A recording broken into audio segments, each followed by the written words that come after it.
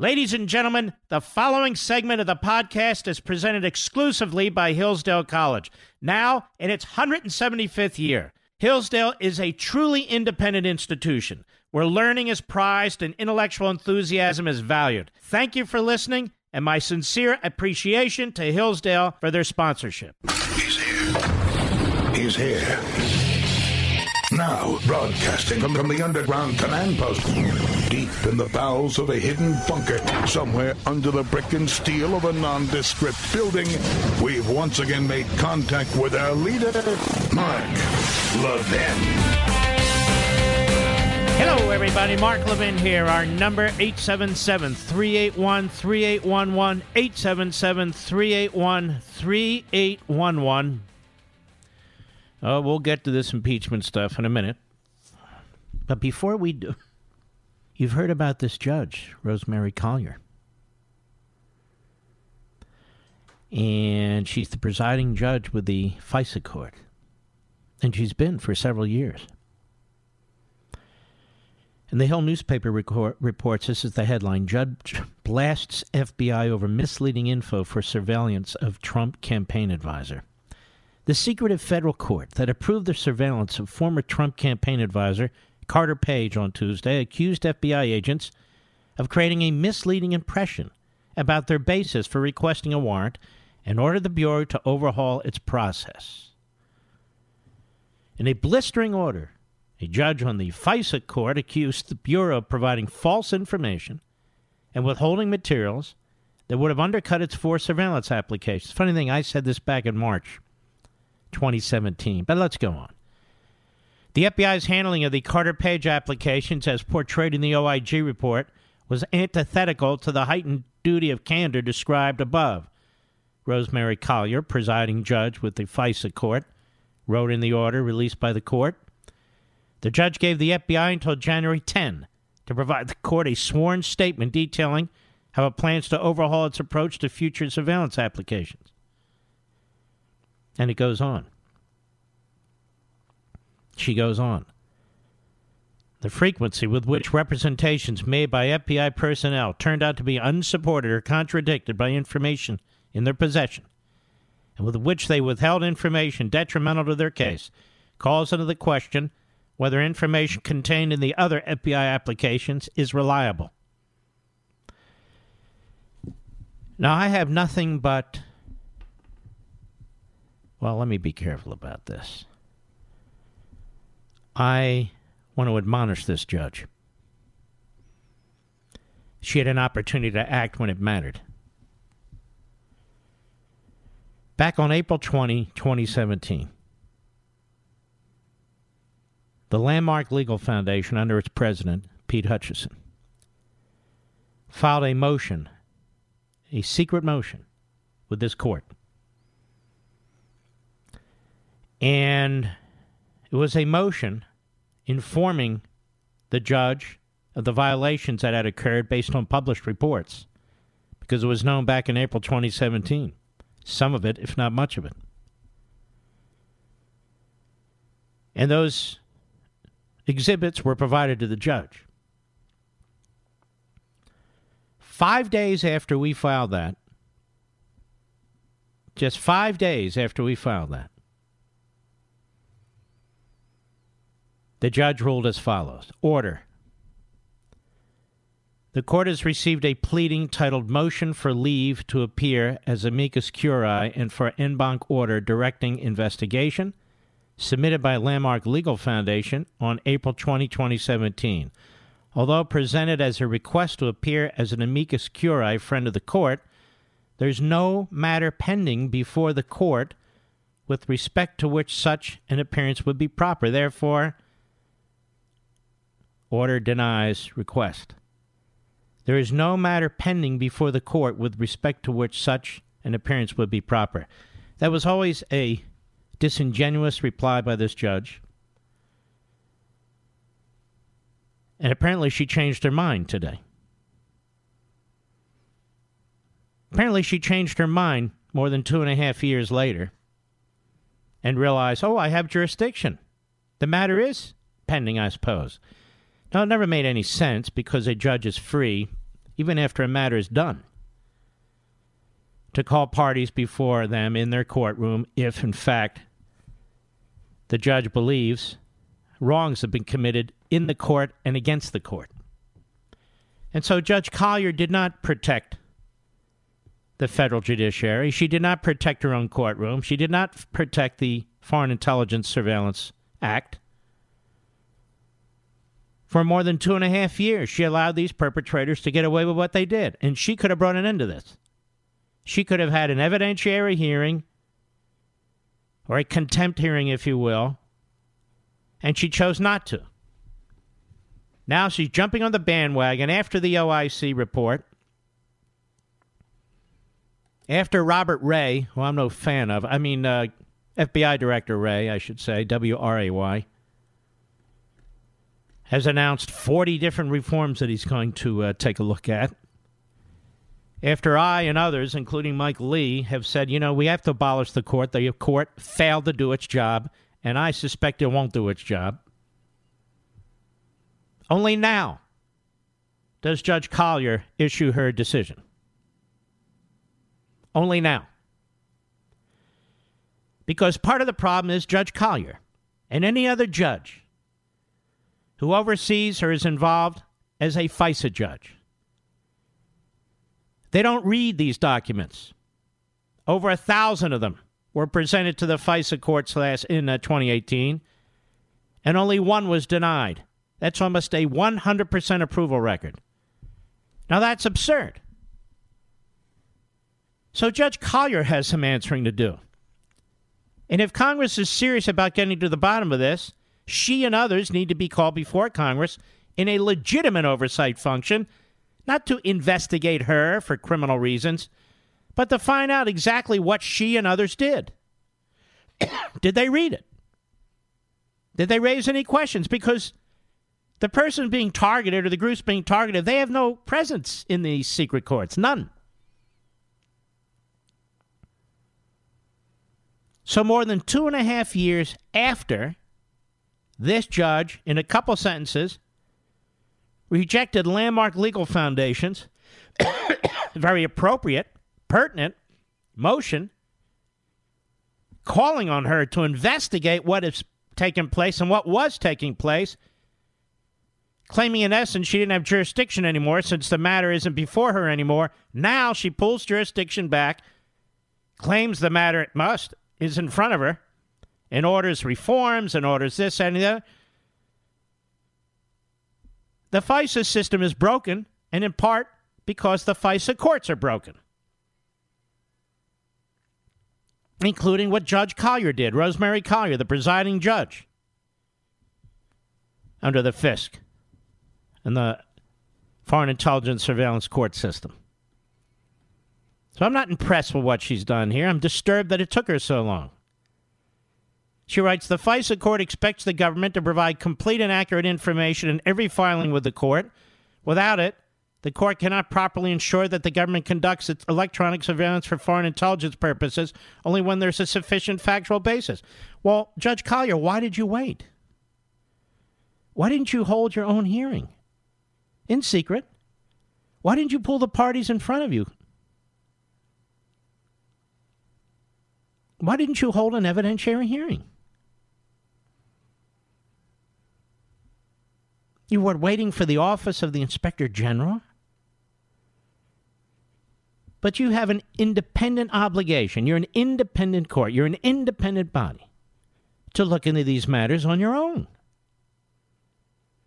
So it's all swell that you waited for the executive branch and for the Office of the Independent Counsel to do its investigation. But in the meantime, they took 1.5 years. The country's plodding along. We have elements within the media and elements within our political system who are denying that violations occurred or ignoring them completely. And you signed off on these applications. You or one of your colleagues. And you oversee this court system. You are responsible for this too. Who's going to hold you to account? And why did you slough off a perfectly legitimate motion that was warning you and inquiring of you and encouraging you to act. And you only act now. There were serious missteps, as the Inspector General said. Worse than that, of course. But there were serious missteps by you, Judge Collier, and your colleagues. Because without you and your colleagues, there would have been no warrant, regardless of what the FBI did. And you chose to sit on the sidelines for 2.5 years and watch it all play out.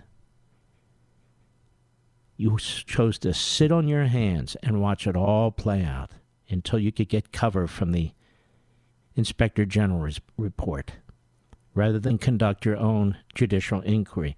That is appalling to me. And this is why when Mike Lee, Senator Lee, was on my program last night, I said, I don't have a whole lot of faith that they're going to be able to reform this system. Not when we have judges like this, who even after the fact take their damn good old time addressing what was obvious over 2.5 years ago. I'll be right back. Mark Levin.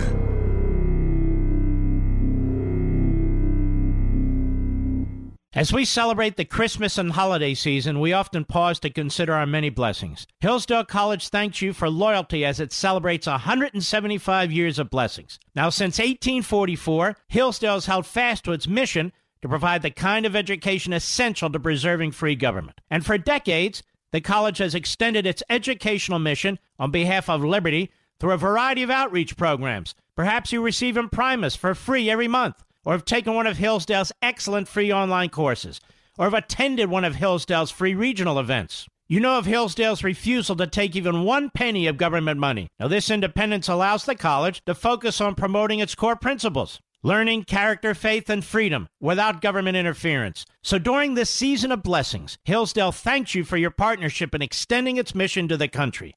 Merry Christmas from Hillsdale College, and to learn more, visit levinforhillsdale.com. That's Levin for Hillsdale.com.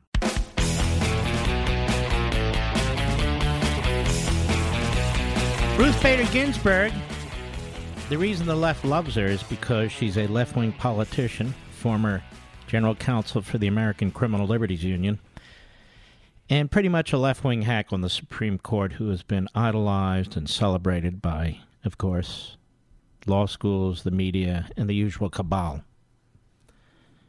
And over at the Business Insider, they have an article titled, Justice Ruth Bader Ginsburg hits back at Trump's call to stop impeachment. Quote, the president is not a lawyer. Why is she hitting back at anything? George Washington wasn't a lawyer either. So what? The President of the United States today wrote a historic letter, a comprehensive letter for the record, for all of history and all of time, to Nancy Pelosi, laying out in exquisite detail what a disgrace this entire railroad job is. And I'm going to begin reading it to you, and we'll have to go to the break at some point. I'll read it to you after the break as well, because I don't believe I can finish it beforehand. But it's worth reading. He writes, Dear Madam Speaker, I write to express my... Of course, I lose it. Immediately lose it, Mr. Producer. Hold on. I write to express my strongest and most powerful protest against the partisan impeachment crusade being pursued by the Democrats in the House of Representatives. This impeachment represents an unprecedented and unconstitutional abuse of power by Democrat lawmakers, unequaled in nearly 2.5 centuries of American legislative history. The articles of impeachment introduced by the House Judiciary Committee are not recognizable under any standard of constitutional theory, interpretation, and jurisprudence. They include no crimes, no misdemeanors, and no offenses whatsoever. You have cheapened the importance of the very ugly word, impeachment. The articles of impeachment introduced by the House... I already read that. I'm reading off my iPhone. By proceeding with your invalid impeachment, you are violating your oaths of office, you are breaking your allegiance to the Constitution, and you are declaring open war on American democracy. You dare to invoke the Founding Fathers in pursuit of this election nullification scheme, yet your spiteful actions display unfettered contempt for America's founding, and your egregious conduct threatens to destroy that which our founders pledged their very lives to build. Even worse than offending the Founding Fathers, you are offending Americans of faith by continually saying, "I pray for the president," when you know this statement is not true, unless it is meant in a negative sense. It is a terrible thing you are doing, but you will have to live with it, not I. Your first claim, abuse of power, is a completely disingenuous, meritless, and baseless invention of your imagination. You know that I had a totally innocent conversation with the president of Ukraine. I then had a second conversation that has been misquoted, mischaracterized, and fraudulently misrepresented. Fortunately, there was a transcript of the conversation taken, and you know from the transcript, which was immediately made available, that the paragraph in question was perfect. I said to President Zelensky, quote, "I would like you to do us a favor, though because our country's been through a lot, and Ukraine knows a lot about it," unquote.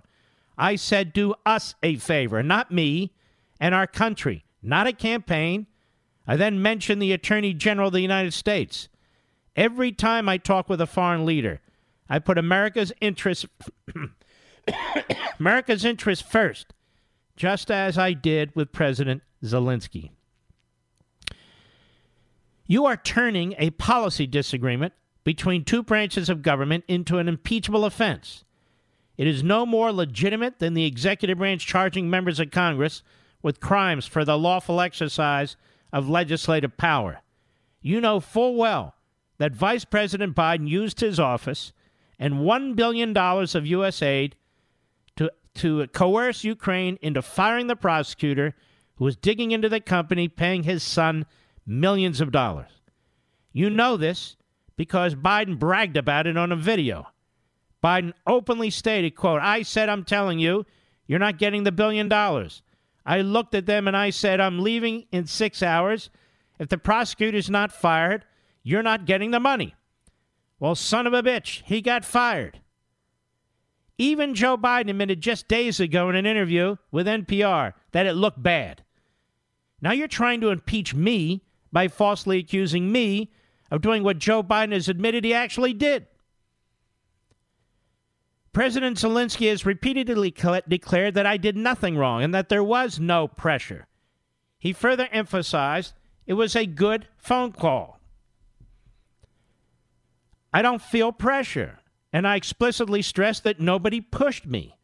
The Ukrainian foreign minister stated very clearly, "I've never seen a direct link between investigations and security assistance." He also said there was no pressure. Senator Ron Johnson of Wisconsin, a supporter of Ukraine, who met privately with President Zelensky, has said, at no time during this meeting was there any mention by Zelensky or any Ukrainian that they were feeling pressure to do anything in return for the military aid. Many meetings have been held between representatives of Ukraine and our country. Never once did Ukraine complain about pressure being applied. Not once. This is a very, very powerful, historic letter, and I want to complete it when I return. You hear me talk about Hillsdale College a lot, about its rigorous classical liberal arts curriculum, about its exceptionally bright and patriotic students. 175 years ago, Hillsdale College was founded with a mission defined by 4 enduring purposes: learning, character, faith, and freedom. While many institutions have lost their way, Hillsdale College maintains an unwavering commitment to learning, character, faith, and freedom. I've also talked about the great Dr. Larry Arnn, the president of Hillsdale College. It's one of the finest Americans I've ever known. And he explains that these 4 purposes, learning, character, faith, and freedom, remain inseparable in the activity of education at Hillsdale College. He says, learning is difficult and takes more than talent. It takes hard work, which requires character. Freedom is essential for learning, but it is fragile and constantly under threat, so its principles must be studied by all for the sake of its defense. At Hillsdale, faith and learning are integrated toward God because He is the first authority. Folks, if you've ever wondered why I love Hillsdale College, now you know. Visit hillsdale.edu. That's hillsdale.edu for more information. Hillsdale College, pursuing truth and defending liberty since 1844. Remember, that's hillsdale.edu, hillsdale.edu.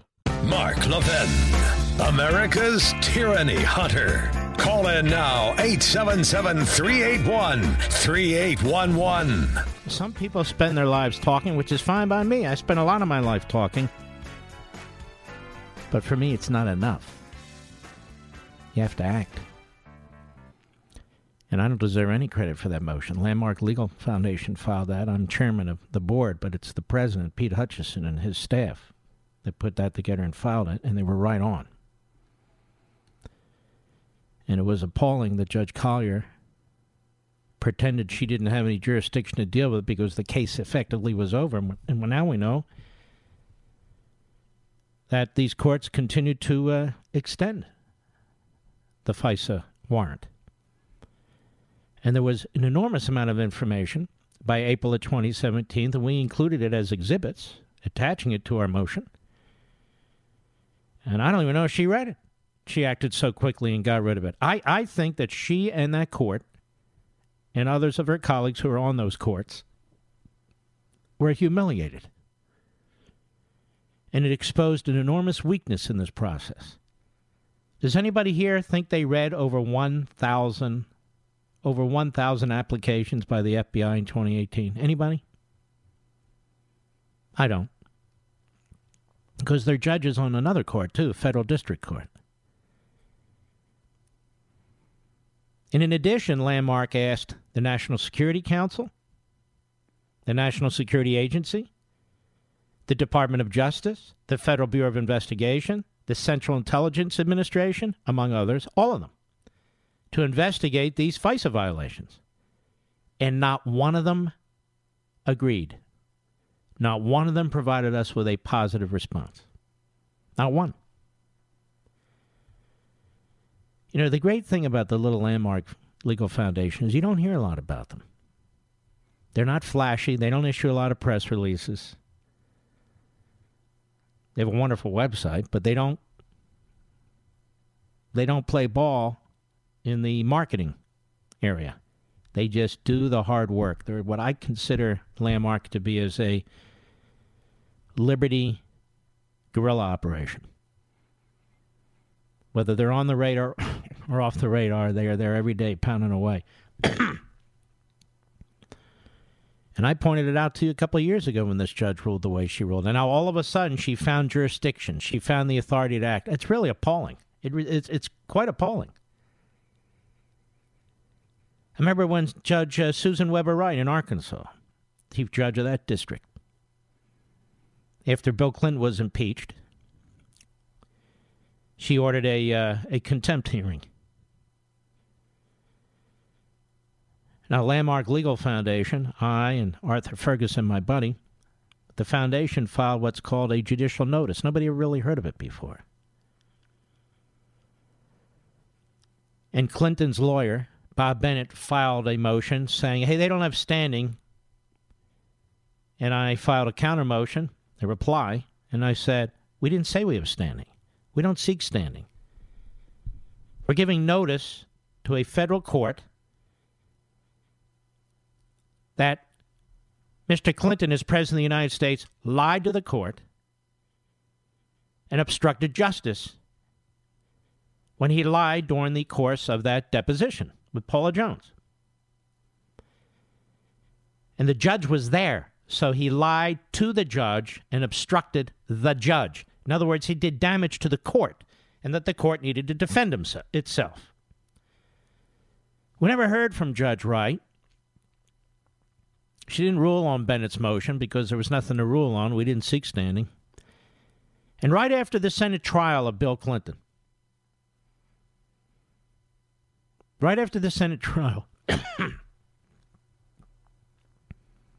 she issued her opinion. She waited. She shouldn't have waited. She waited because she didn't want to influence the Senate trial. That's what she said. That's not her job. Her job is to rule. And ultimately, because Clinton refused to defend himself, because it would have required him to show up in court and defend himself, and that he certainly didn't want to do, he was held in civil contempt. He should have been held in criminal contempt, but her rationale was, I don't know if you can indict a sitting president, but that's not the point. You can still hold him in criminal contempt. She held him in civil contempt. It was not challenged. The Arkansas Supreme Court disbarred him, and he resigned from the Supreme Court, U.S. Supreme Court bar, before they could disbar him. That was the Landmark Legal Foundation filing. Again, no glitz, just brass knuckles.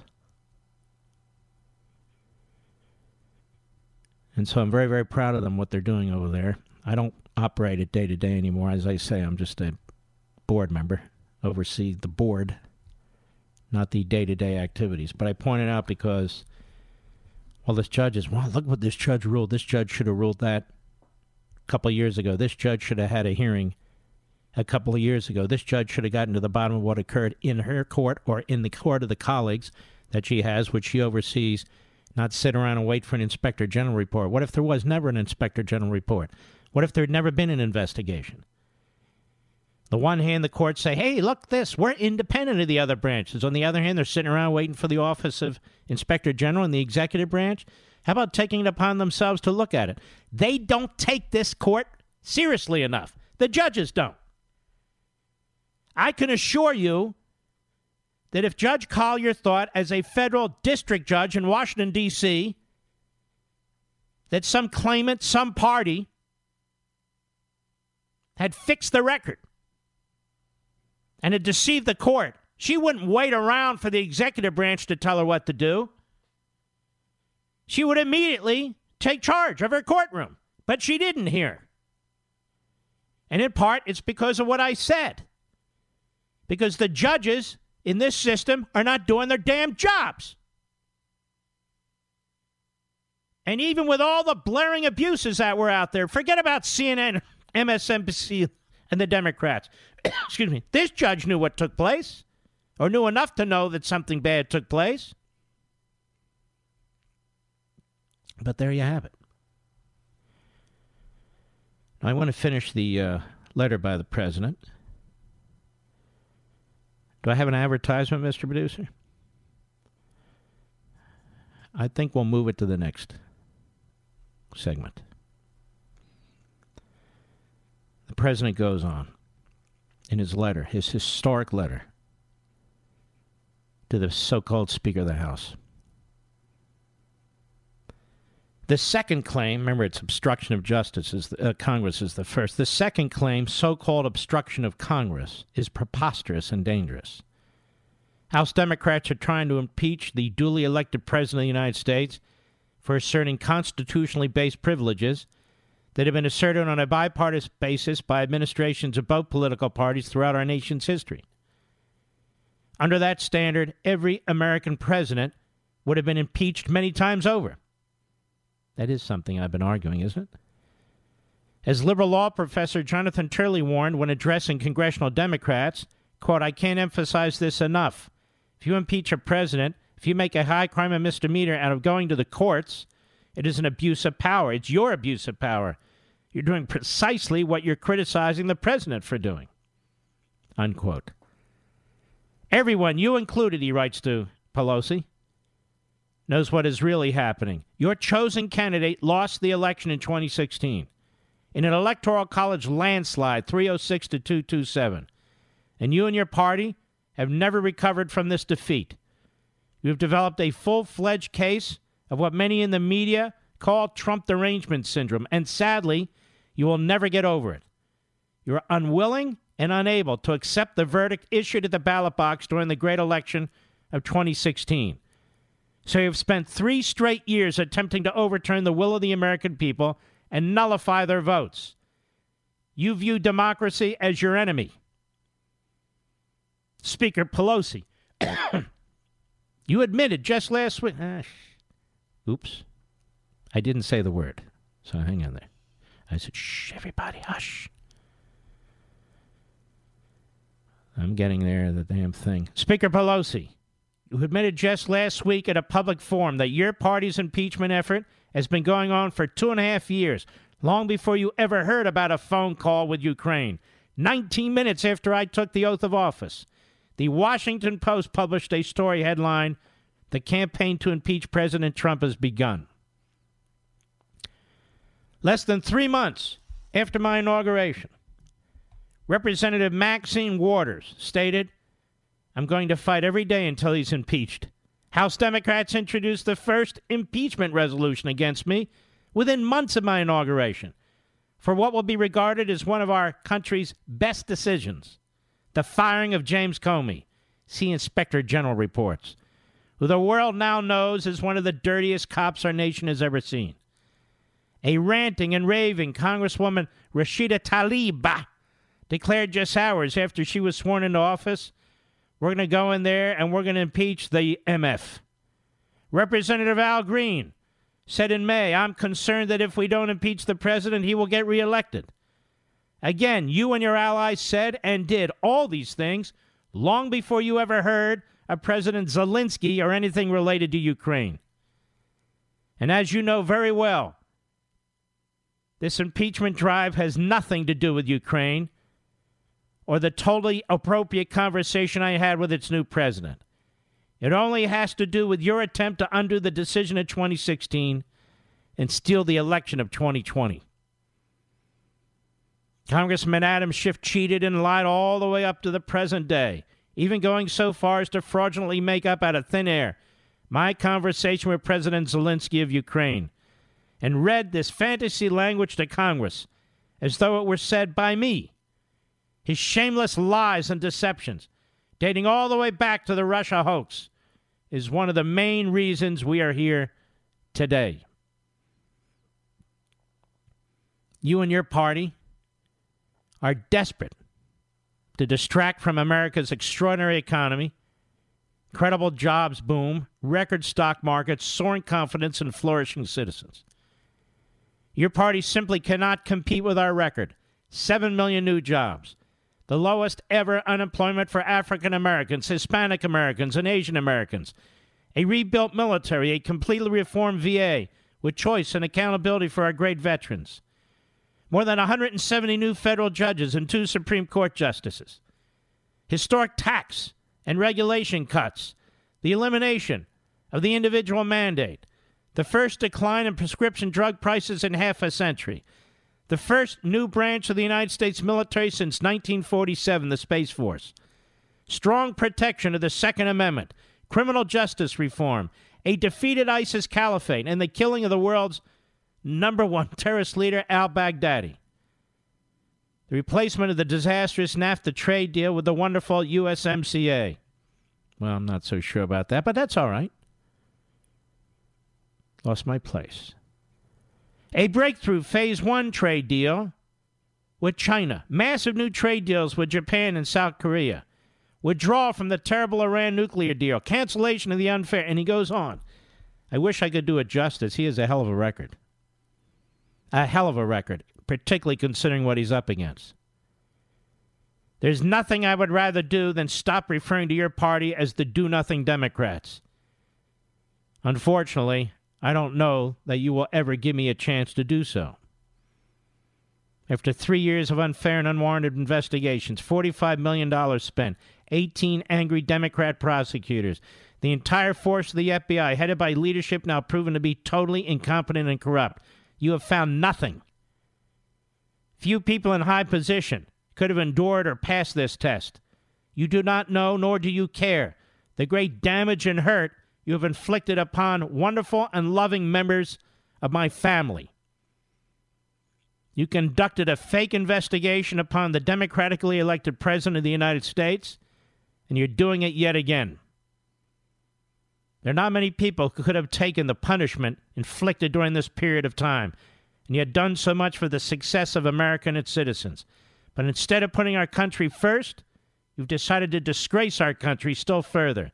You completely failed with the Mueller report because there was nothing to find. So you decided to take the next hoax that came along, the phone call with Ukraine, even though it was a perfect call. And by the way, when I speak to foreign countries, there are many people with permission listening to the call on both sides of the conversation. And the letter goes on for a couple more paragraphs. I'm going to have to take a break. But it is a fabulous letter. It really is. And it'll be a historic letter. And I'm very, very hopeful the president tomorrow or soon, after the Democrats in the House take their vote, and I say the Democrats, this is a Democrat impeachment process, not a House impeachment process. I hope the president will talk to the nation for 10 or 15 minutes. That's my hope. This is a powerful, powerful letter. I'll be right back. Mark Levin.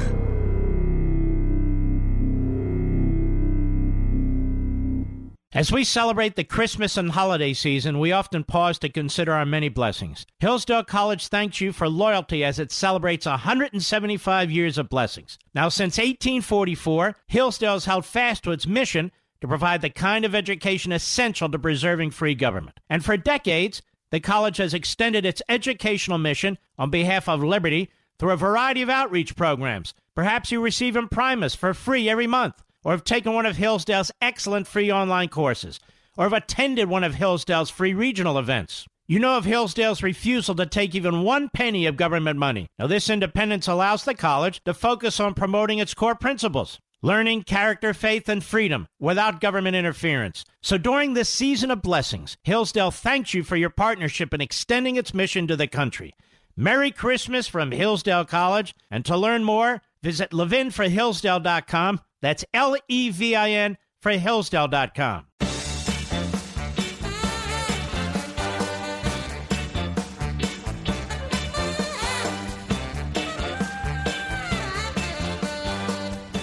Manischewitz. I don't know how we're going to get everything in today. I really don't. Now, do we have a caller who's available, an irregular American? Let's take one. Todd in Arizona, go. It's an honor. Hey, I wanted to say the one word that should attach to every Democrat who is going to vote for this is the word shame. Mm-hmm. Shame for all the unjust, unfair trials. We look back in history and say, didn't someone say something should have been done? That's what we're living in right now.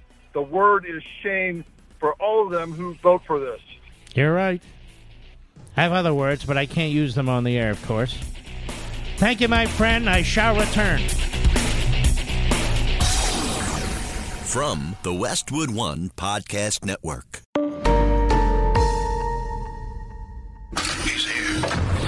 He's here.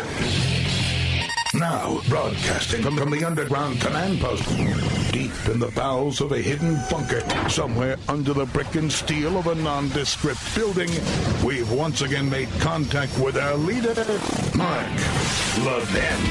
Hello, America. I'm Mark Levin. Our number, 877-381-3811, 877-381-3811. I won't be here tomorrow night. I'll be at a wonderful event with Turning Point USA, and I look forward to that very much. I will be back on Friday. Excuse me, Thursday. These days all come together for me. Thursday. There's Eric Swalwell on TV again, Mr. Producer. Which side of his body will he be talking out of tonight? Does it matter? It all sounds the same. They have a new argument. They're such liars, but they all say the same thing. That they couldn't wait, for these 4 witnesses now that Schumer want, like Bolton and so forth, and McVeigh and Mulvaney. But now that it goes to the Senate, the Chief Justice is the overlord there, and he can order them to be there. He is, after all, the Chief Justice, and they would have to comply. That's not how it works. Separation of powers. The Chief Justice doesn't decide. The courts decide in the context of civil litigation. Chief Justice is one judge. He doesn't have the authority to make a decision about separation of powers during the course of an impeachment trial. These people They're not only morons, they're liars. They're liars. Mitch McConnell is pounding away on Schumer. Schumer looks like the raincoat guy, does he not, Mr. Producer? On the corner during the rain? Hey, want cigarettes? He does, I'm sorry, that's what he looks like. Mitch McConnell on the floor of the United States Senate today. Cut 6, go. We don't create impeachments over here, Mr. President. We judge them. The House chose this road. It's their duty to investigate. It's their duty to meet the very high bar for undoing a national election. As Speaker Pelosi herself once said, it is the House's obligation to, quote, build an ironclad case to act. That's Speaker Pelosi. It's the House's obligation to build an ironclad case to act, end quote. If they fail, they fail. It's not the Senate's job to leap into the breach and search desperately for ways to get the guilty. That would hardly be impartial justice. That is a brilliant point. I know, it's painful. What can I say? That is a brilliant point. More McConnell. Cut 7, go. All signs seem to suggest that later this week, House Democrats are finally going to do what many of them have been foreshadowing for 3 years now, and impeach President Trump. It appears that the most rushed, least thorough, and most unfair impeachment inquiry in modern history. Now, it's not modern history. It's all of American history. I can't find another one, whether federal judges or prior presidents. It is the most outrageous ever. Go ahead. After just 12 weeks, and that its slapdash work product will be dumped on us over here in the Senate. I'll have much more to say to our colleagues and to the American people if and when the House does move ahead. But as we speak today, House Democrats still have the opportunity to do the right thing for the country and avoid setting this toxic new precedent. The House can turn back from the cliff and not deploy this constitutional remedy of last resort to deliver a predetermined partisan outcome. Yeah, I mean, it does a little good today, but history is going to judge these people and their actions, as well as the media, extremely harshly. But in the meantime, they are doing untold damage to our constitutional system. They're even talking, as I keep pointing out, about successive impeachments. Successive impeachments. They're even talking about needing to stop the president from being reelected because he will violate the Constitution in another term. So now, it's like their view, Mr. Producer, on post-birth abortions. We've got to have abortions after birth. In this way, they're talking, we have to abort this presidency before, during, and after elections. It's sick stuff, but there you go. Speaking of sick stuff, speaking of women's underwear, here's Chuck Schumer on the floor today. Cut 8, go. Why is the leader, why is the president so afraid of having these witnesses come testify? Your question we better pose to Adam Schiff, Jerry Nadler, and Nancy Pelosi. They had complete 100% control of this process in the House. And they didn't call these witnesses. Some of them they didn't even subpoena because they didn't want the court battle. And they didn't want to wait. They wanted to do this now. Because they want to influence the election going forward. And because, as my friend down the street said, they want to influence the makeup of the Supreme Court should one of the justices die or resign. So they're in a hurry to get this done because, of course, we can't allow an impeached president to successfully nominate people to the Supreme Court. And I think he's onto something. That's part of the reason for the rush. Go ahead. What are they afraid the witnesses would say? I'd like to hear Leader How come McConnell. on your list, hey, tough guy, hey, cornrow, hey, tough guy, how come on your list of 4 you don't include the so-called whistleblower? What's that all about? How come on your list of 4 you don't include Hunter Biden? What's that all about? You complete fraud and jackass, Schumer. You always have been. All the years I've been on radio on WABC in New York. What is it now, 15, 16 years, Mr. Producer? Sundays included. This jerk would never come on my show. Knows who I am. Well aware. Won't come on the show. Mr. Tough Guy. Mr. Schiff, tough guy, won't come on the show. Nadler, tough guy, won't come on the show. And I'd be perfectly civil and polite. What are you afraid of, Chuck? Just like you said. What are you afraid of, Chuck? 4 witnesses I want. Well, why aren't you asking for the so-called whistleblower and Hunter Biden? Because you're a fraud. And it won't end there, ladies and gentlemen. Oh, did you hear what Bolton said? Now we need more witnesses and more witnesses. So they want 2 bites at the apple. 2 bites at the apple. Go ahead. Come to the floor and give specific reasons why. He gave specific reasons, you idiot. And by the way, the majority in the Senate doesn't answer to you. The majority in the House acts like dictators, and the minority in the Senate acts like dictators. They assume they're in control, no matter what. No matter what. Clown. And why is this Eric Swalwell getting all this attention? This backbencher nobody who got less than 1% support decides he's going to run for president of the United States? On what basis? He's a moron. He's all over TV. I want to remind you what Maxine Waters said December 17, 1998, during the impeachment of Bill Jefferson, B.J. Clinton. Cut 12, go. They are driven by hatred. They hate Bill and Hillary Clinton so much they will stop at nothing to bring him down. Oh, but they got another thought coming. Oy. Meanwhile, her husband worked for the Clinton administration. He was appointed the head muckety-muck for the United States in Bermuda, I believe, something like that. You know, that's a job I would take, Mr. Producer. Wouldn't you love that job? I am the top American foreign policy guy in Bermuda. You can wear short pants all day. You can wear T-shirts. Nobody's going to bother you. Nobody cares about Bermuda. It's a wonderful place to vacation. I was there once. I could live there. I liked it so much. But anyway, what are the foreign policy issues with Bermuda, Mr. Producer? I don't think there are any. Man, I should have positioned myself for that job. You think they'd confirm me in the United States Senate, Mr. Producer?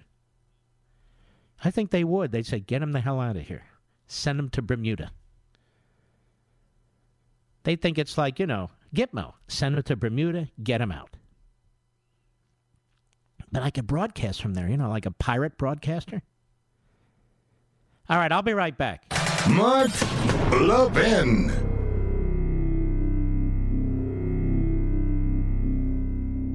In today's digital age, where cyber threats loom larger than ever, safeguarding your personal information is paramount. So why is Congress considering a law that could put your credit card data at greater risk of being hacked and exposed to foreign networks? This Durbin-Marshall credit card bill could jeopardize your financial data, make it more susceptible to cyber intrusions.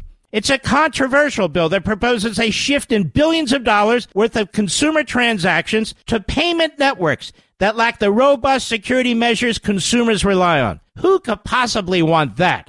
Well, the answer? Woke corporate megastores seeking to inflate their multi-billion-dollar profit margins. The Durbin-Marshall credit card bill will undermine our safe and convenient payment systems and endanger your data security. It's time to take a stand. Visit electronicpaymentscoalition.org. Make your voice heard. Tell your senators to oppose the radical Durbin-Marshall credit card bill, paid for by the Electronic Payments Coalition. Wow. This season, Omaha Steaks is sharing an amazing limited-time offer with you, my listeners. And there's still time to place your order for the holidays, but time is running out, as you know.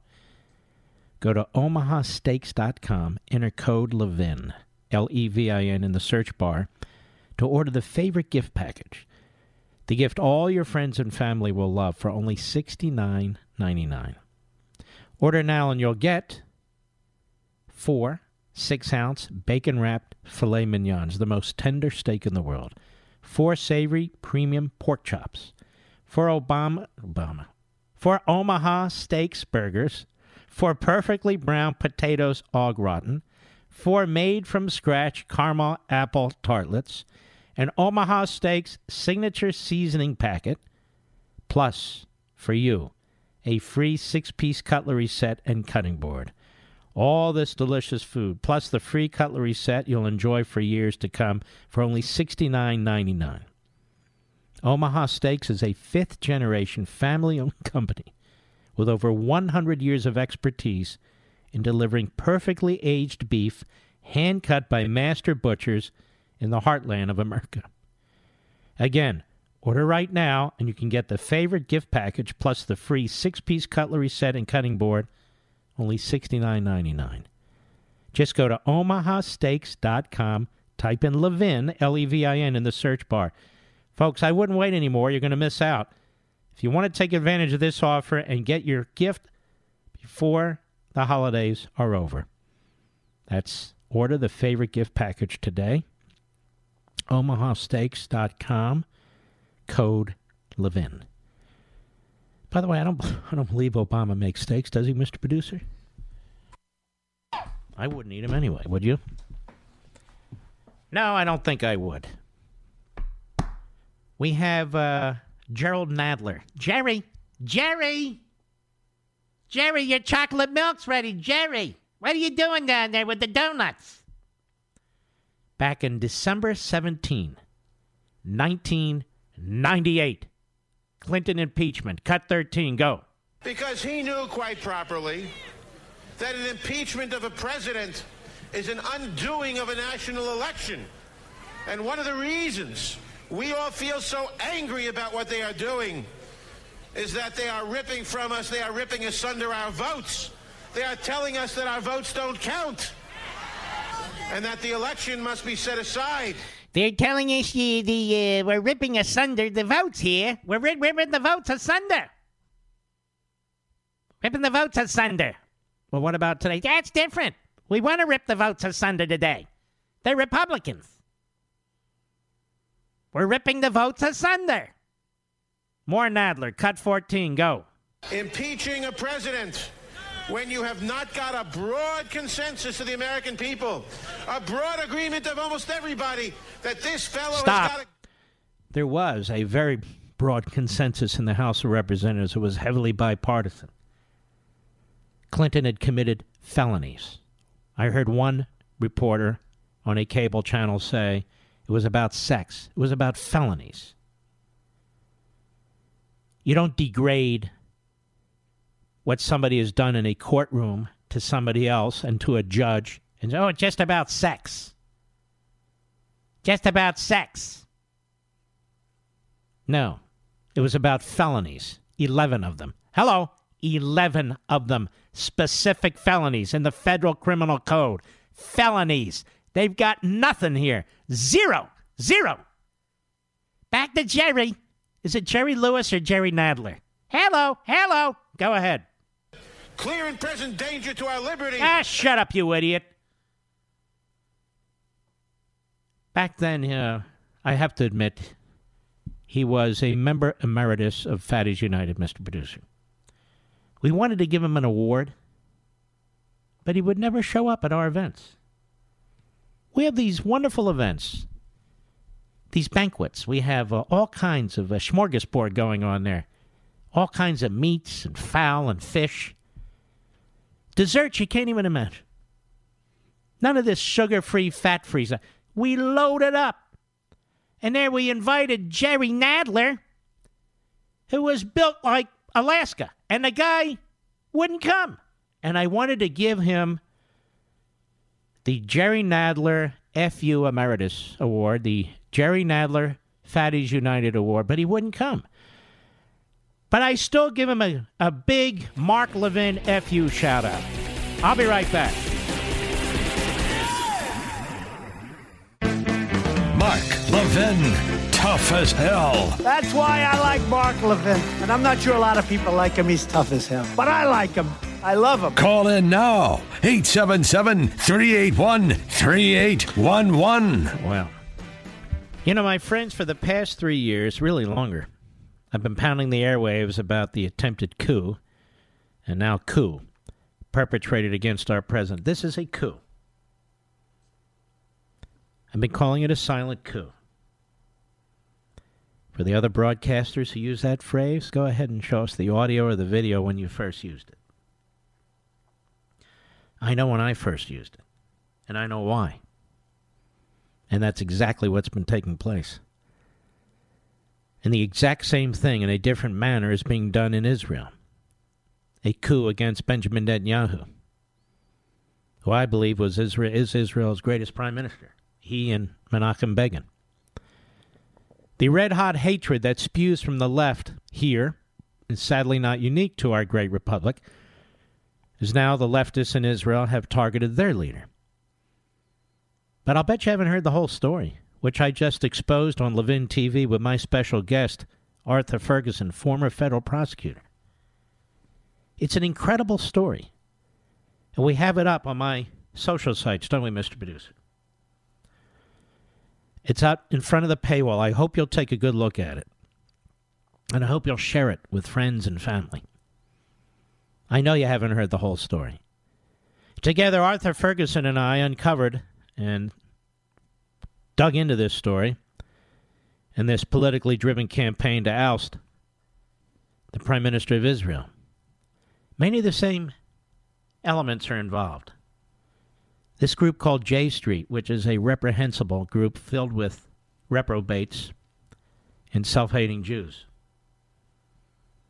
I'm just telling you the truth. Right, Harry? Harry! You keep wanting to know who Harry is. One day I'm going to tell you. Harry. Now, because this issue is important to me, as are so many, I want to personally invite you to watch it by going to levintv.com, LEVINTV.com, and signing up for a free 30-day trial. Watch the shows, quickly see how we bring you content and perspective found nowhere else on TV, and expose the left, whichever side of the ocean they are rearing their heads. And if you use code Levin, you'll get $10 off your annual plan. That's Levin TV, promo code Levin. Lots of Levins there. Just for you. And so, ladies and gentlemen, tomorrow is the vote. TV's going to be very excited. They hope to get their ratings up. They hope to get their ratings up. But Doug Collins, who's turned out to be a superstar, a congressman from Georgia, such a superstar that the governor of Georgia fears his rise and fears his potential competition. So he picks a rhino woman who raised a lot of money for Mitt Romney and makes her a senator. This idiot Kemp in Georgia. But here's Doug Collins at a hearing, the Rules Committee. See, they have to have a rule that comes out of the Rules Committee. And one of the members of the Rules Committee is a former federal judge. And I say former federal judge because he was impeached. He was impeached. You have a former federal judge who was impeached by the Senate and convicted. Impeached by the House, convicted by the Senate, and removed. Who's now an elected congressman. Sitting on the Rules Committee, voting on rules for the unconstitutional impeachment of our president, Alcee Hastings. Very nice man if you meet him. But he is what he is. He's a leftist, and he was impeached. Anyway, here's Doug Collins at the hearing on the rules today on impeachment. Cut 3, go. You know, it's interesting, and I hear a lot today, and I've heard already from Mr. Raskin and from the chairman as well, the discussion of the founders. And it's interesting, we cherry pick the founders, and that's okay. That's what, partisans do. When you're in a partisan impeachment, you cherry pick the founders. If you like this partisan work, you use that one. If you like the other partisan. But the one that's not mentioned is the very thing that we're here for. And that was found, I believe it was in Federalist, I think it was 65. It was Hamilton. When he said this, he said the founders warned against a vague, open-ended charge because it could be applied in a partisan fashion by the majority of the House of Representatives against an opposition president. Alexander Hamilton called partisan impeachment regulated by more of the comparative strength of parties than the real demonstration of innocence or guilt, the greatest danger. And additionally, the founders explicitly excluded the term maladministration from the impeachment clause because they did not want the subject presidents to the whims of Congress, their words. James Madison said, so vague a term will be the equivalent to a tenure during the pleasure of the Senate. And I would say it would be a tenure to the pleasure of this House. And by the way, this is why you don't play ball with what the House did.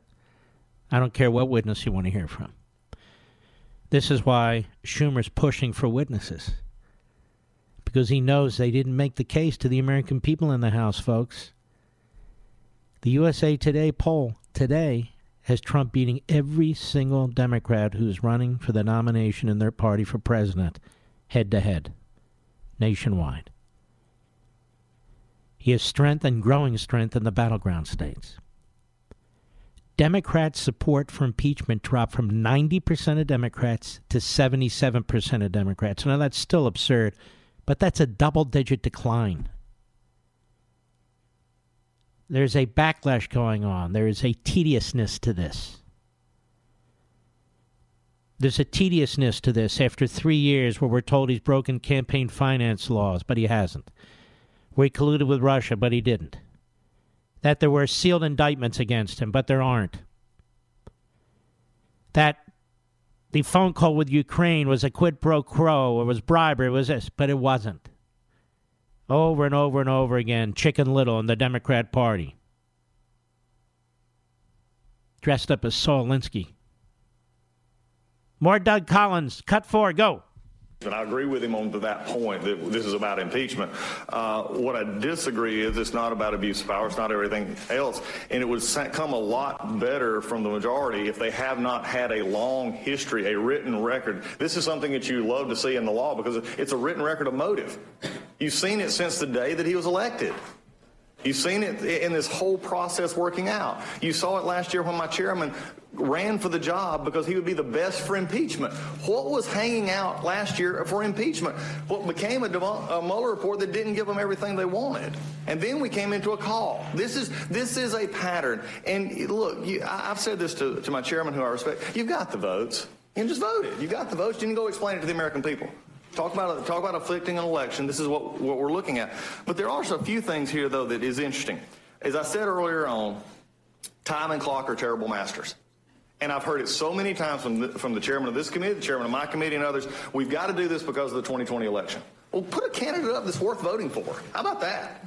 Instead of going after a president who you're having trouble beating because of the things that have happened in our country with unemployment, with the economy going good, and everything else. That's what political primaries are for.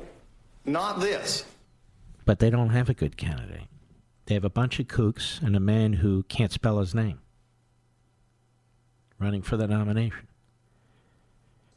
Tom Cole is a putative Republican. He's very much the gadfly, goes against conservatives repeatedly, but not today. Even he is very disturbed at what he's saying. Again, from the Rules Committee hearing today, cut 5, go. Though we may be moving forward with a vote, I certainly do not believe the majority's proven its case or convinced the American people that the weeks of wasted time was worth it. And personally, I believe the articles themselves are unwarranted. The majority is seeking to remove the president over something that didn't happen, the alleged quid pro quo with the president of Ukraine. Never mind that the foreign aid went to the Ukraine as it was supposed to, and never mind that no investigations were required for the Ukraine to get the aid, and never mind that the two participants in the famous conversation, President Trump and President Zelensky, said nothing inappropriate happened. According to the majority, however, a quid pro quo that never existed is an appropriate basis for removing the president from office. And yet, even though the majority has not proven its case, and even though there's no basis for impeachment, they're still moving forward today. What I cannot discern is a legitimate reason why. Why the majority is moving forward when the process is so partisan, why they are moving forward when the American people are not with them, why they are moving forward when they haven't proven their case, and why they are moving forward when there is no basis for impeachment. Why? Why put the country through all this? Because they thought and think it will help them in the 2020 election. And if it doesn't, they figure, let's burn down the institution if we can't control all this. Folks, they don't support the Constitution. Listen to them in the past. The framers were racist, white supremacists, slaveholders, that the nation began in 1619 in slavery, and there's slavery in our DNA. If you really believe that, you must hate the country. Or that capitalism should be replaced with centralized government-run socialism. No, but capitalism is about freedom. Free markets, voluntary transactions. If you don't have capitalism, you can't have freedom. They're inextricably linked. Well, you know, they don't particularly like you, the citizenry, so we're going to have open borders, and more noble people are going to come into this country. More noble people are going to come into this country. 14 states, including now New Jersey, have said they're going to get driver's licenses. And many of them get Social Security, or food stamps or other welfare programs. They get free education. Sure, why not? The way you beat the citizenry, the current citizenry, is to change it. Now, that's what they're doing. And the overwhelming majority who come here and their progeny will vote for Democrats. How do we know? Because that's what they're doing. That's what they're doing. If you don't like laws, you nullify them. So we have sanctuary cities. We have open borders. If you don't like laws, you just nullify them. If you want new laws, you just make them up, like Obama did. But what they cannot tolerate and will not tolerate is a businessman who comes into the Oval Office and shakes things up and doesn't play their game, doesn't talk like them, talks like the American people, has a flawed life like everybody else does. But the difference between Trump and Pelosi, the difference between Trump and Schiff and Nadler, the difference between Trump and virtually every one of these Democrats running for president is he loves his country. And he loves the people of the country. He's not interested in putting them in the groups based on one issue or another. He loves the country. Tell me, does Adam Schiff sound like he loves the country? Does Maxine Waters sound like she loves the country? Does Chuck Schumer sound like he loves the country? No, they don't. Did I say that? Yes, I did. I'll be right back. Mark Levin.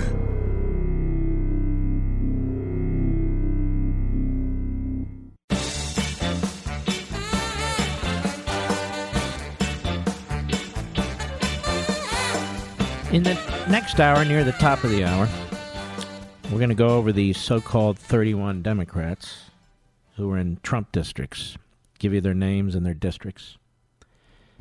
The vast majority of them have already announced that they will be voting for impeachment. You need to understand that they were always going to fall in line behind Pelosi and the most radical elements within their party. They were always going to do that.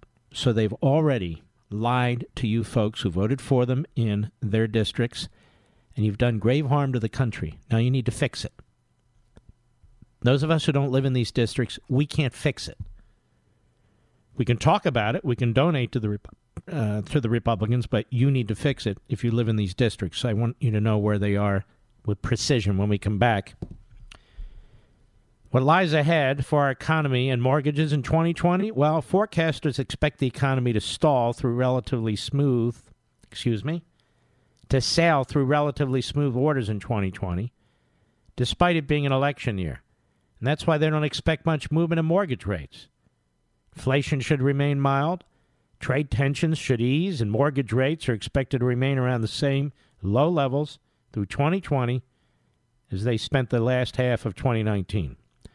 So if a new home purchase or mortgage refinance is on your mind, I know just the people who will earnestly help you. The salary-based, not commission-based mortgage consultants at American Financing. These people are in it for you. No pressure, no obligation, no upfront fees. Just custom home loans that meet your goals, including free pre-qualification. In other words, they're honest. They're honest. They're not trying to rip you off. And they're currently saving customers up to $1,000 a month, sometimes more. Why not see what they can do for you? No strings attached. It only takes 10 minutes to get started. Give them a call. They're there right now. 888-900-1828. That's 888-900-1828. Or go to AmericanFinancing.net. American Financing, NMLS 182334, www.nmlsconsumeraccess.org. All right, Mr. Producer, let's have a caller, please. Go. KSFO, our great affiliate, Dan in California. How are you, sir? Good. Hi, Mark. Thank you for everything you do.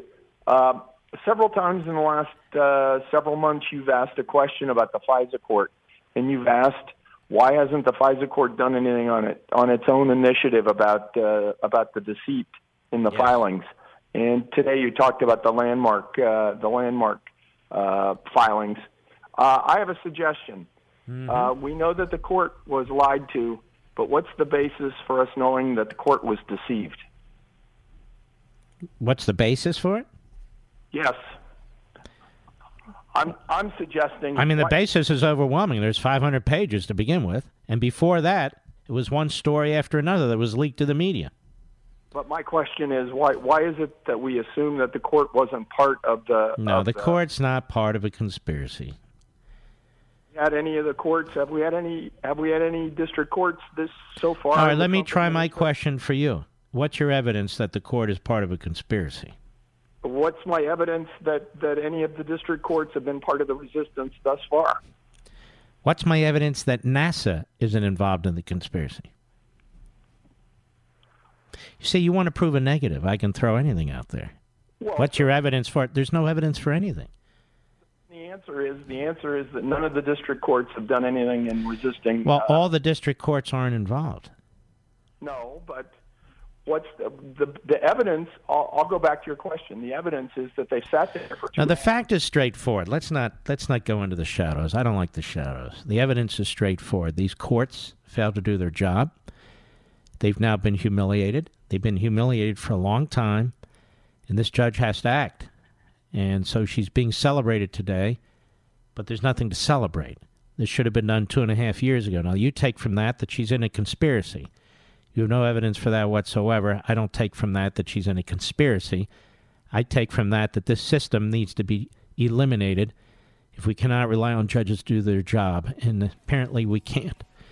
Now, life went on before the FISA courts, and life will go on after. We need to find something, in my view, to replace them, because the judges have been utterly asleep at the wheel. The problem is the system. There is no conspiracy. The conspiracy, if there is one, and there was one, is among the top level of the FBI, but it didn't include the judges. I'll be right back.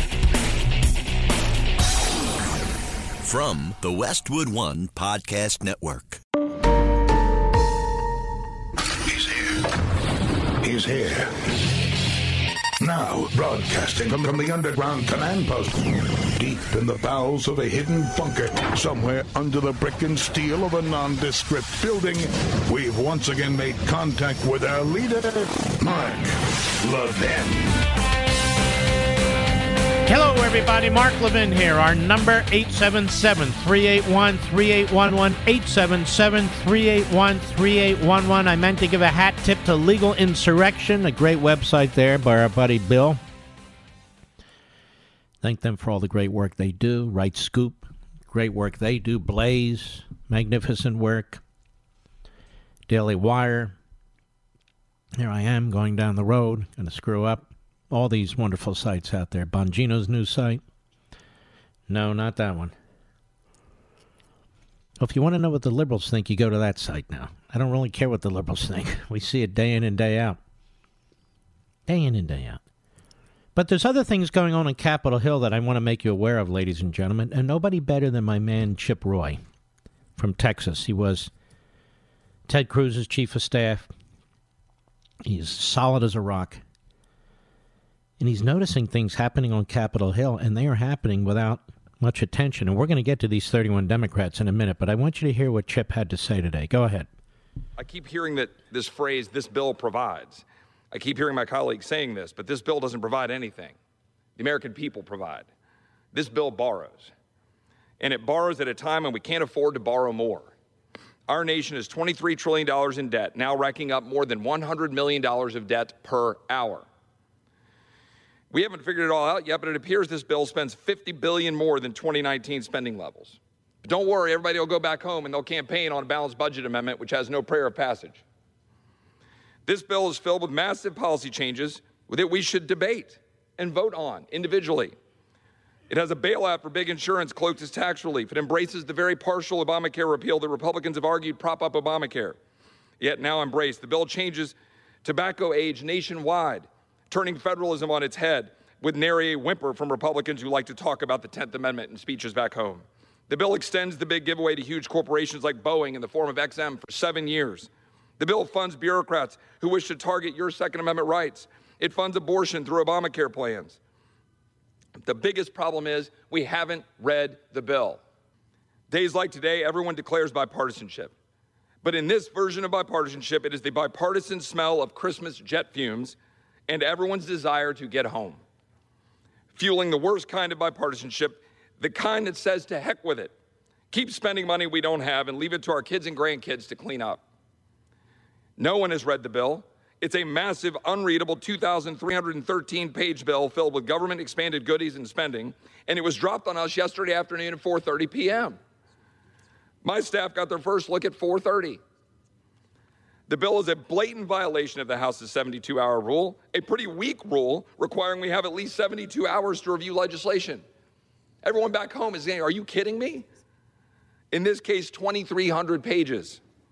75 years ago this week, American forces were under siege from 200,000 German soldiers, over 1,000 Panzers, as Hitler mounted a counteroffensive in the middle of the freezing cold winter at Christmas. Our boys no doubt wanted to get home. Yet this Congress surrenders. It surrenders to the swamp, mortgaging the future, the very future those men fought for. The president last spring, about a massive omnibus, said, I will never sign another bill like this again. I'm not going to do it again. Nobody read it. It's only hours old. Some people don't even know what's in it. It's $1.3 trillion, the second largest ever. Mr. President, I look forward to your veto.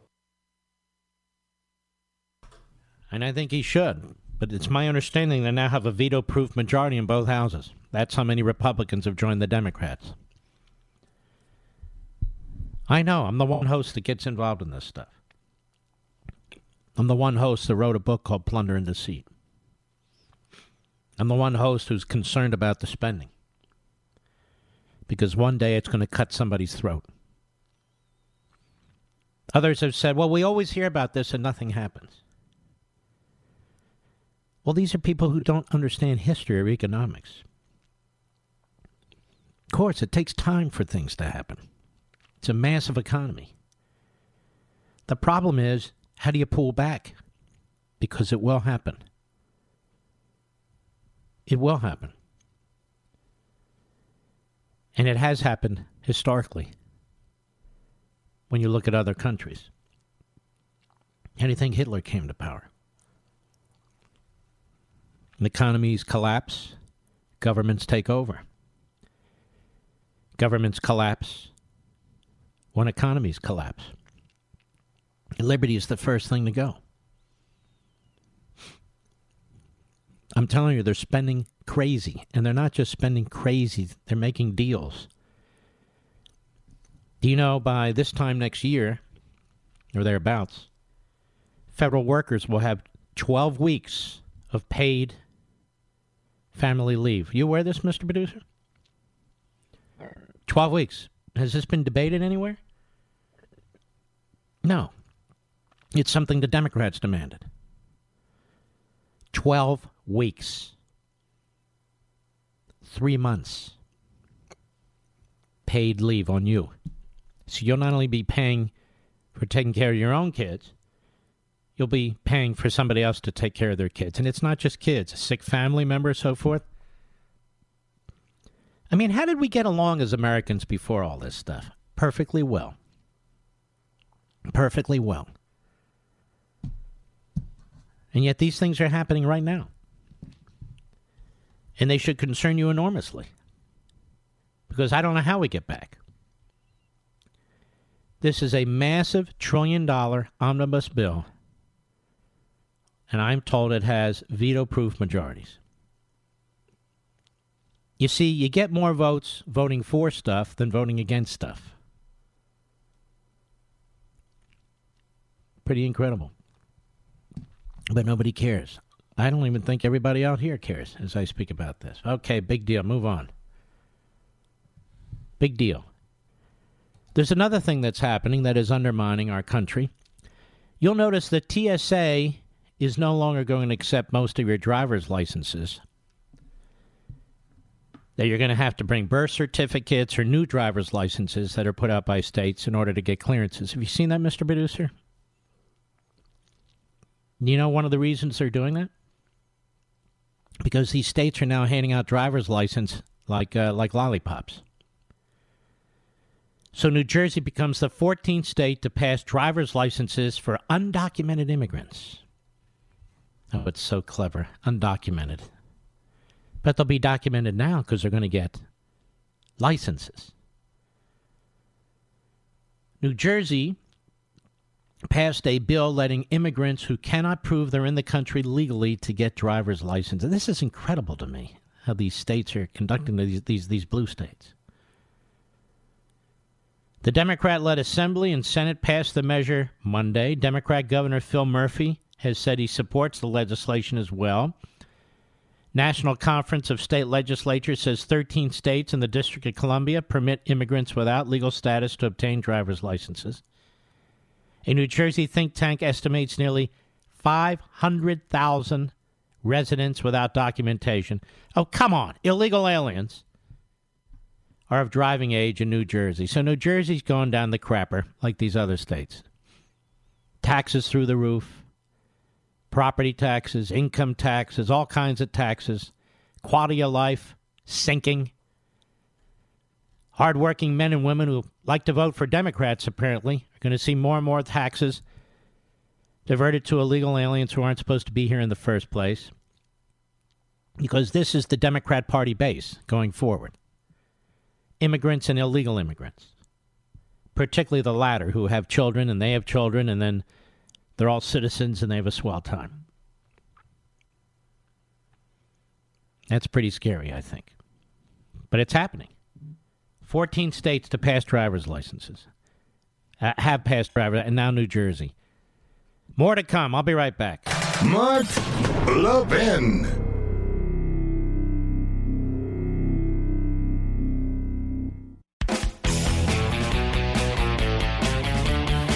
Well, CNS News, one of the great news sites, lists the 20 richest counties in America, Mr. Producer, based on the household median income in 2018, the newest data we have.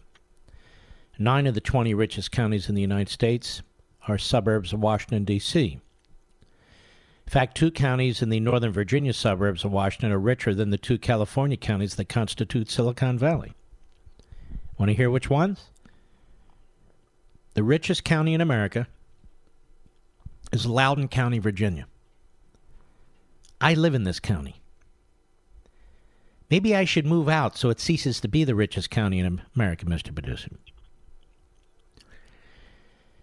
But there are no assembly lines here that I'm aware of. There's no manufacturing sites that I'm aware of. There are massive service facilities and government facilities that mostly service the feds. And, of course, it has been turned into a blue county. Falls Church City, Virginia, number 2. By the way, the median income in Loudoun County is over $140,000. The median income, Mr. Producer.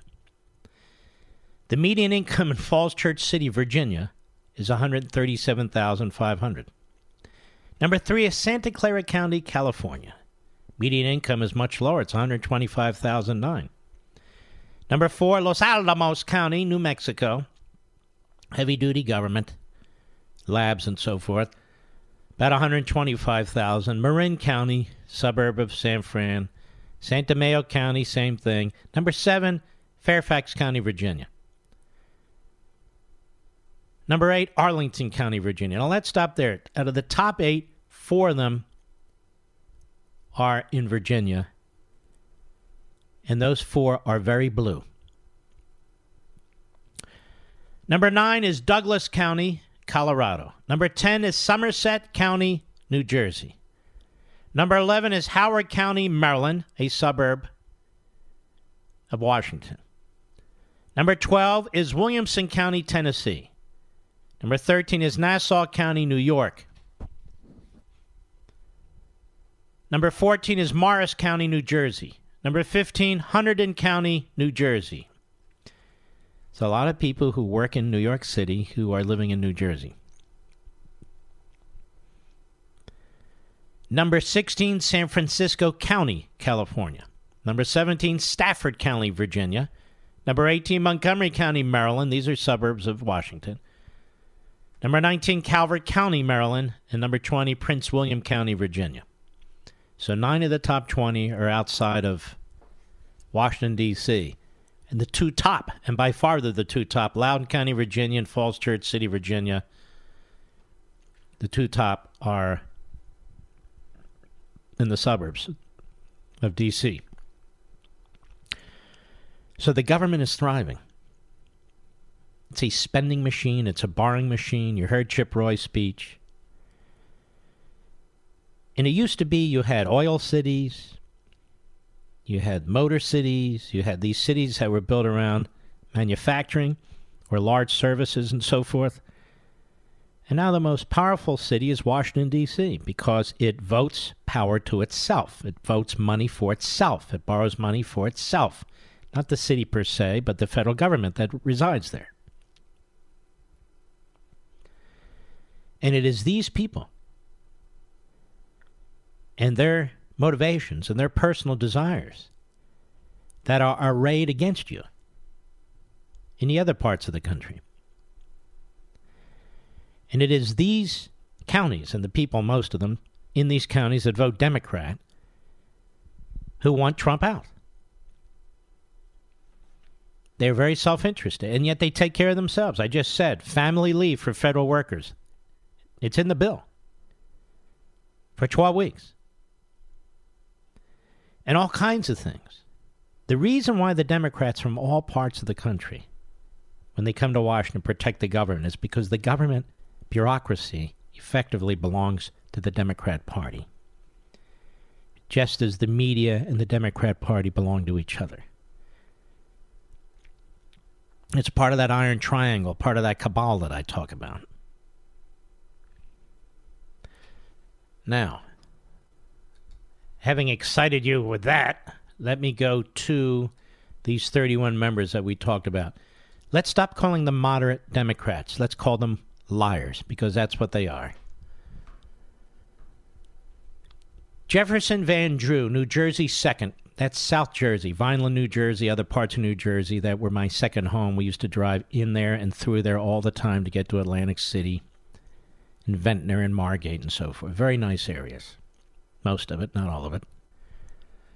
He's going to switch to the Republican Party. We have Tom O'Halloran, Arizona 1st. He's a fraud. We have Lucy Macbeth, or is it Macbeth? Georgia 6th. She's a fraud. We have Lauren Underwood, Illinois 14th. Fraud. We have Sherry Butos, Illinois 17. Liar. We have Abby Finkenauer, Iowa 1st. Liar. We have Dave Loebsack, and he is Iowa 2nd. Liar. We have Cindy Axne. Is it Acne? No, it's Axne. Iowa 3rd. I don't know what the hell happened to Iowa last election. Jared Golden, Maine 2nd. Golden just announced he's voting for one of the articles of impeachment, but not the other. I guess he thinks he's Solomon. Hardly. Alyssa Slotkin, liar, Michigan 8th. Haley Stevens, Michigan 11. Angie Craig, Minnesota 2nd. You can see what they did here, the Democrats in these districts. They have a lot of young women who they put up in these districts in hopes of winning these suburbs and winning over the suburban women. Colin Peterson, Minnesota 7th. He has said he will not vote for impeachment. Susie Lee, Nevada 3rd. Chris Pappas, New Hampshire 1st. These are people who have all lied to you. Andy Kim, New Jersey 3rd. Josh Gottheimer. Josh, don't come up to me in an event again and tell me you're a moderate, okay? Save it for somebody else. New Jersey 5th. Took over my buddy Scott Garrett's seat in a district where my mother-in-law lives. It's really very troubling to me. Maybe I'll get involved in that race, Josh. We have Mikey Sherrill, New Jersey 11th. We have, how the hell do you pronounce that? Xochitl. Torres, small. What is it? Xochitl Torres, small. New Mexico 2nd. Liar. Max Rose, New York 11th. Fraud. Sean Patrick Maloney, New York 18th. Fraud. What is it? Oh, Antonio Delgado, New York 19. Fraud. Anthony Brindisi. I don't name them, folks. I'm just reading them. New York 22nd. Liar. Kendra Horn, Oklahoma 5th. Liar. Matt Cartwright, Pennsylvania 8th. Liar. Connor Lamb, Pennsylvania 17th. Fraud. Joe Cunningham, South Carolina 1st. Fraud.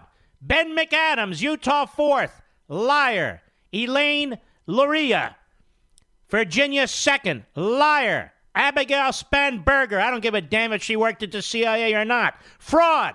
And Ron Kinn, Wisconsin 3rd. Liar. You live in those districts? Please, defeat them. You've heard of Lady Liberty? Well, this is Mr. Liberty, the Mark Levin Show. Call him now at 877-381-3811. Hillsdale College. As we celebrate the Christmas and holiday season, we often pause to consider our many blessings. Hillsdale College thanks you for your loyalty as it celebrates 175 years of blessings. Since 1844, Hillsdale's held fast to its mission to provide the kind of education essential to preserving free government. And for decades, the college has extended its educational mission on behalf of liberty to you through a variety of outreach programs. Perhaps you receive Imprimis for free every month, or have taken one of Hillsdale's excellent free online courses, or have attended one of Hillsdale's free regional events. Now, you know of Hillsdale's refusal to take even 1 penny of the state or federal largesse. No government money. And this independence allows the college to focus on promoting its core principles, learning, character, faith, and freedom, without government interference. At no time in our nation's history has there been a greater need for the kind of classical liberal arts education that Hillsdale offers on its campus and nationwide. So during this season of blessings, Hillsdale thanks you for your partnership in extending its mission to the country. Merry Christmas from Hillsdale College. Do yourselves a favor. Visit their site. It is magnificent. All kinds of important things. Levin for Hillsdale.com. Levin for Hillsdale.com. Levin for Hillsdale.com. Mr. Producer, give me a caller, please. Here we go. KJJR, Montana, Marlene, how are you? Hello, hello, hello. Well, let's try Esther in New York, the great WABC. How are you? Thank God. I wanted to comment. First of all, I want to publicly thank Mitch McConnell for calling this impeachment farce for what it is. Mm-hmm. I think he did a fantastic job with that. I thought his comments were excellent. Yeah, I thought they were excellent too. One of the biggest drawbacks, besides the destruction of our constitutional system, this impeachment farce has done. There's been a lot of important stories in the news, and they haven't been given attention. And don't misunderstand me. I'm not condemning you or criticizing you. Ma'am, I'm not defensive about it. I've mentioned this myself. I mean, you have the House Intelligence Committee involved in this stuff. North Korea is firing missiles left and right. China is on the move. Russia's on the move. You've got the Islamo-Nazis in Tehran on the move. That committee should be handling these things. So you're singing to the choir here. Well, there were. I'm not the news. You understand that, right? I don't have a newsroom. There were egg attacks a few weeks ago in Brooklyn. One of those egg attacks was to my daughter's next door neighbor. She's married with 7 kids. All right, ma'am. I'm sorry about your daughter's next door neighbor. Thank you for your call. I mean, was that the point of the call? There was an egg attack on her daughter's next door neighbor? I'm sorry about that. Hopefully your local news coverage will do that. We'll cover that. Do we have another caller, Mr. Producer? My call screen is stuck. On the Mark Levin app, Pat in Texas. How are you? I'm fine. How are you, Mark? It was a great honor. Thank you. Well, thank you. Did anybody throw eggs at your friend's neighbor's house? They did not. All right. Just want to make sure we don't have an epidemic. If they did, and they didn't. If they did, you never know. You could fry them up and take a bagel and have a bagel egg sandwich. There you go. Sounds good. Not really. I had a question for you, since you're my only constitutional legal expert that I know of. Yes. And it may be a little off topic. Thanks for the praise. I'm just kidding. Go ahead. You mentioned A.C. Hastings earlier in the show. Being Alcee on the Hastings. Rules Committee. Yes.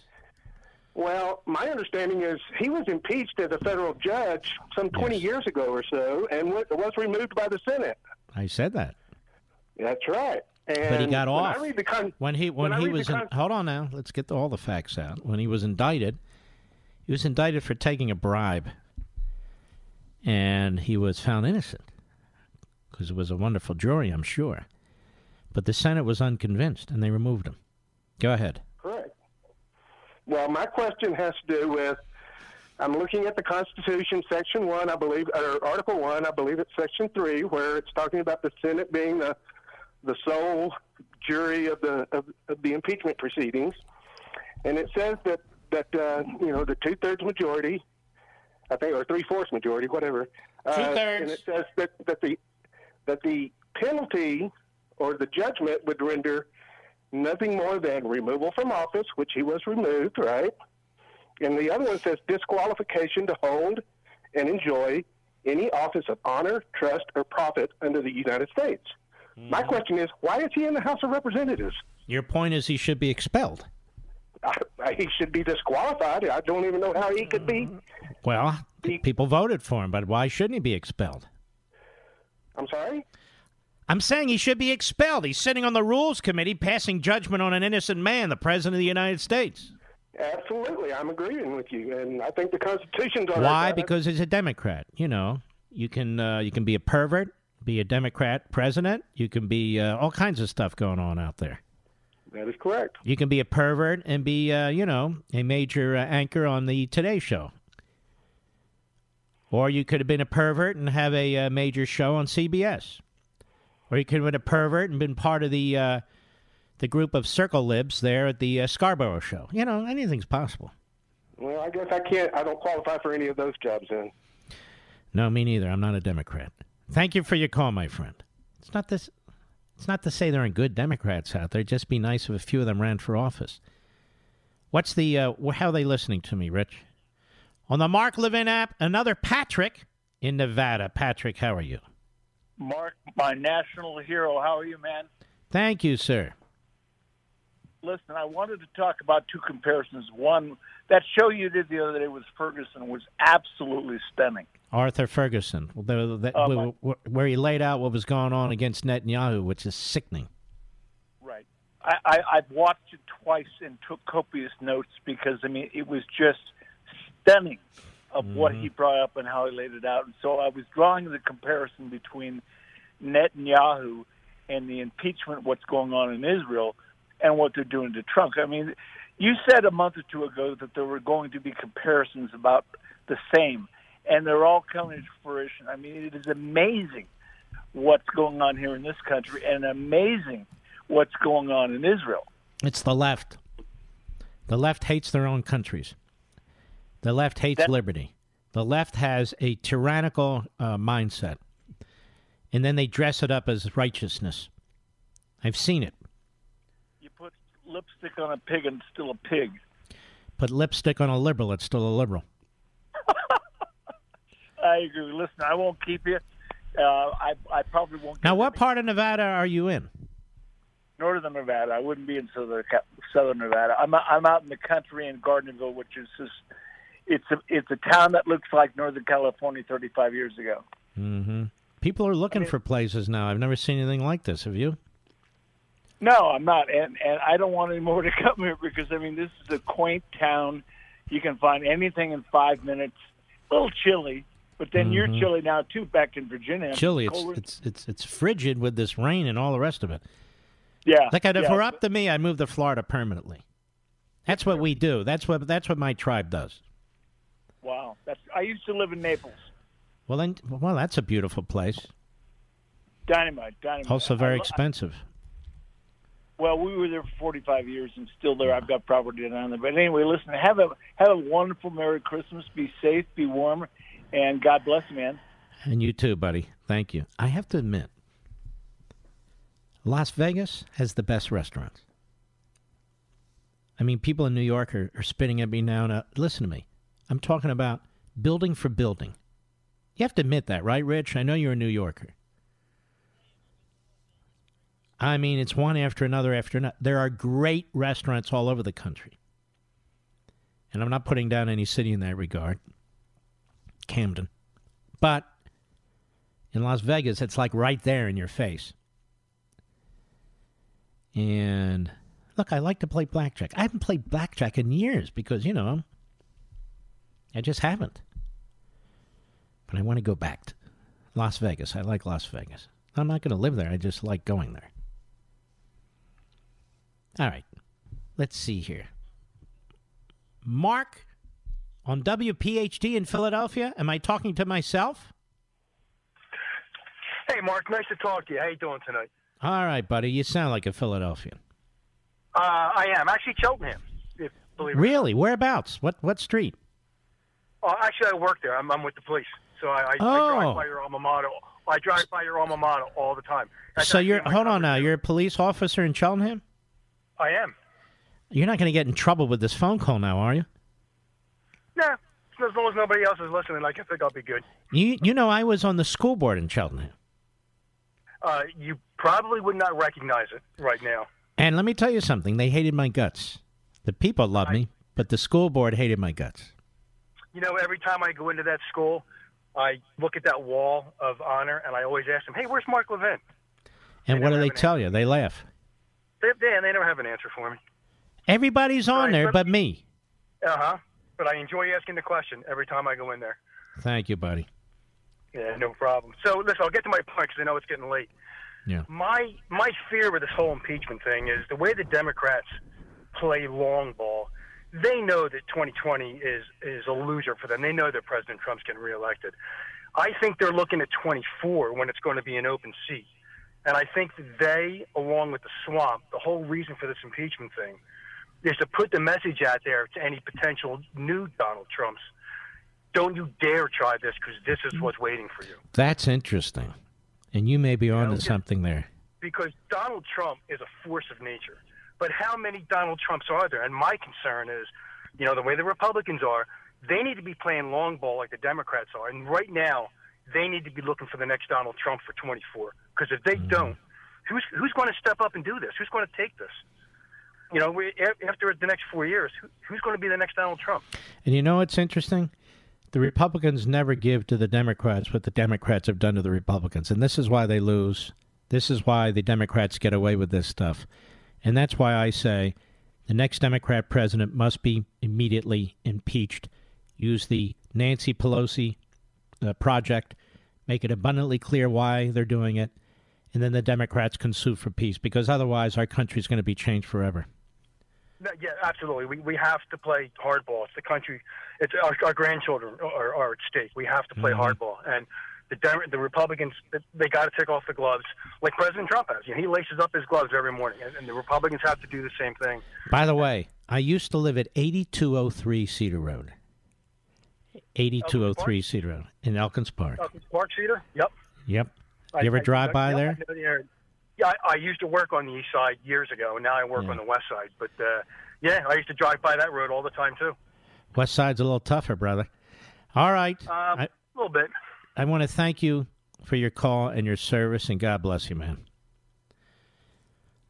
Isn't it fun to hear from people, in your own lives, from the old neighborhood police officer like that, in my case? It is. I'll be right back. Mark Levin.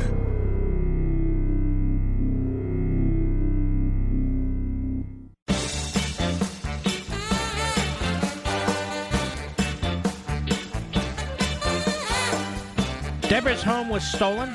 I don't mean thieves stole stuff. I mean scammers literally stole her home. The FBI calls home title theft one of the fastest growing white-collar crimes. And this story is why you need Home Title Lock. Deborah says criminals found the title to her home online and filed fraudulent documents claiming they owned it. It gets worse. She was evicted from her house and $85,000 in equity gone, even though she still had to pay the mortgage.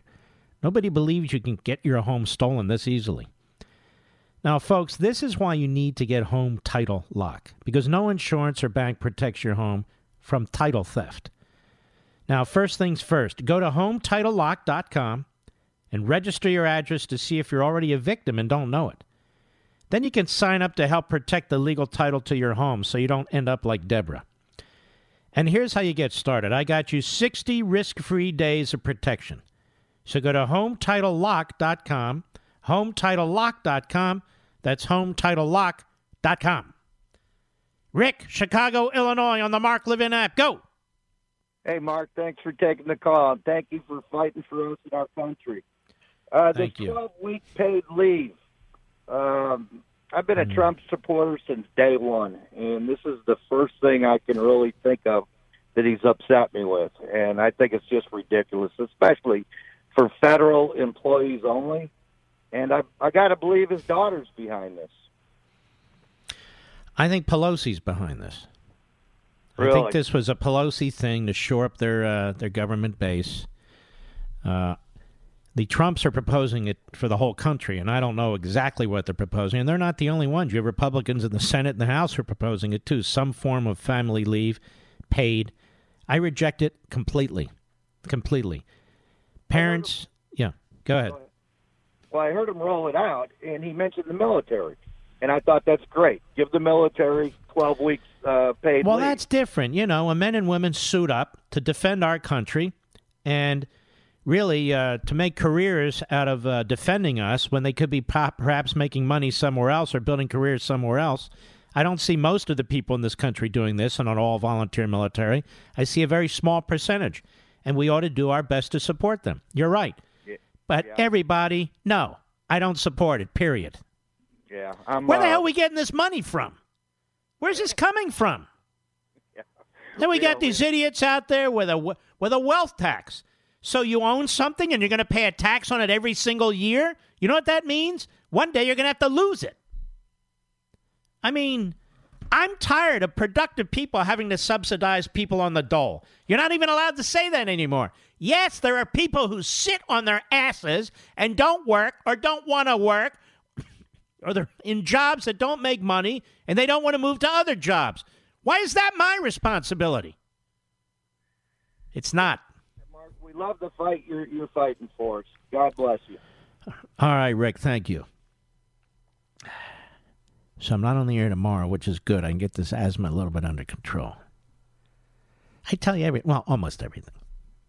Raj, Vienna, Virginia, the great WMAL. Go. Thank you, Mark. Yes, sir. For all that you're doing. Your focus has been so good all along. I wanted to suggest one thing. Yes, removing both the chairman of these committees for cause. Well, you can't remove them if you don't have a majority. No. You can't remove them if you don't have a majority. True, you don't have a majority, but each committee, they have to vote on that. Why are they allowing... I mean, the security clearance should be pulled. Well, you can't. They don't have to have that because they're elected, unlike people who are appointed. They do need a security clearance before they can see all the top secret. I agree with you. They must obviously get one. I mean, they have, their staffers have, they played ructions with our whole security apparatus, let alone intelligence. And that should be cause enough to remove him from the Intelligence Committee, to remove him from the... I wish we could. Judicious. Well, what we have to do is get a majority in the House again and kick their asses. That's the bottom line. It's not going to happen any other way. Raj, I want to thank you, my friend. I want to thank all of you, my magnificent audience, the smartest audience of all audience. Ladies and gentlemen, we salute our armed forces, police officers, firefighters, and emergency personnel, and all you folks who protect us. And even though I won't be here tomorrow, I think Dan Bongino's here, my buddy. I will see you Thursday and Friday, so stick with us. God bless. From the Westwood One Podcast Network.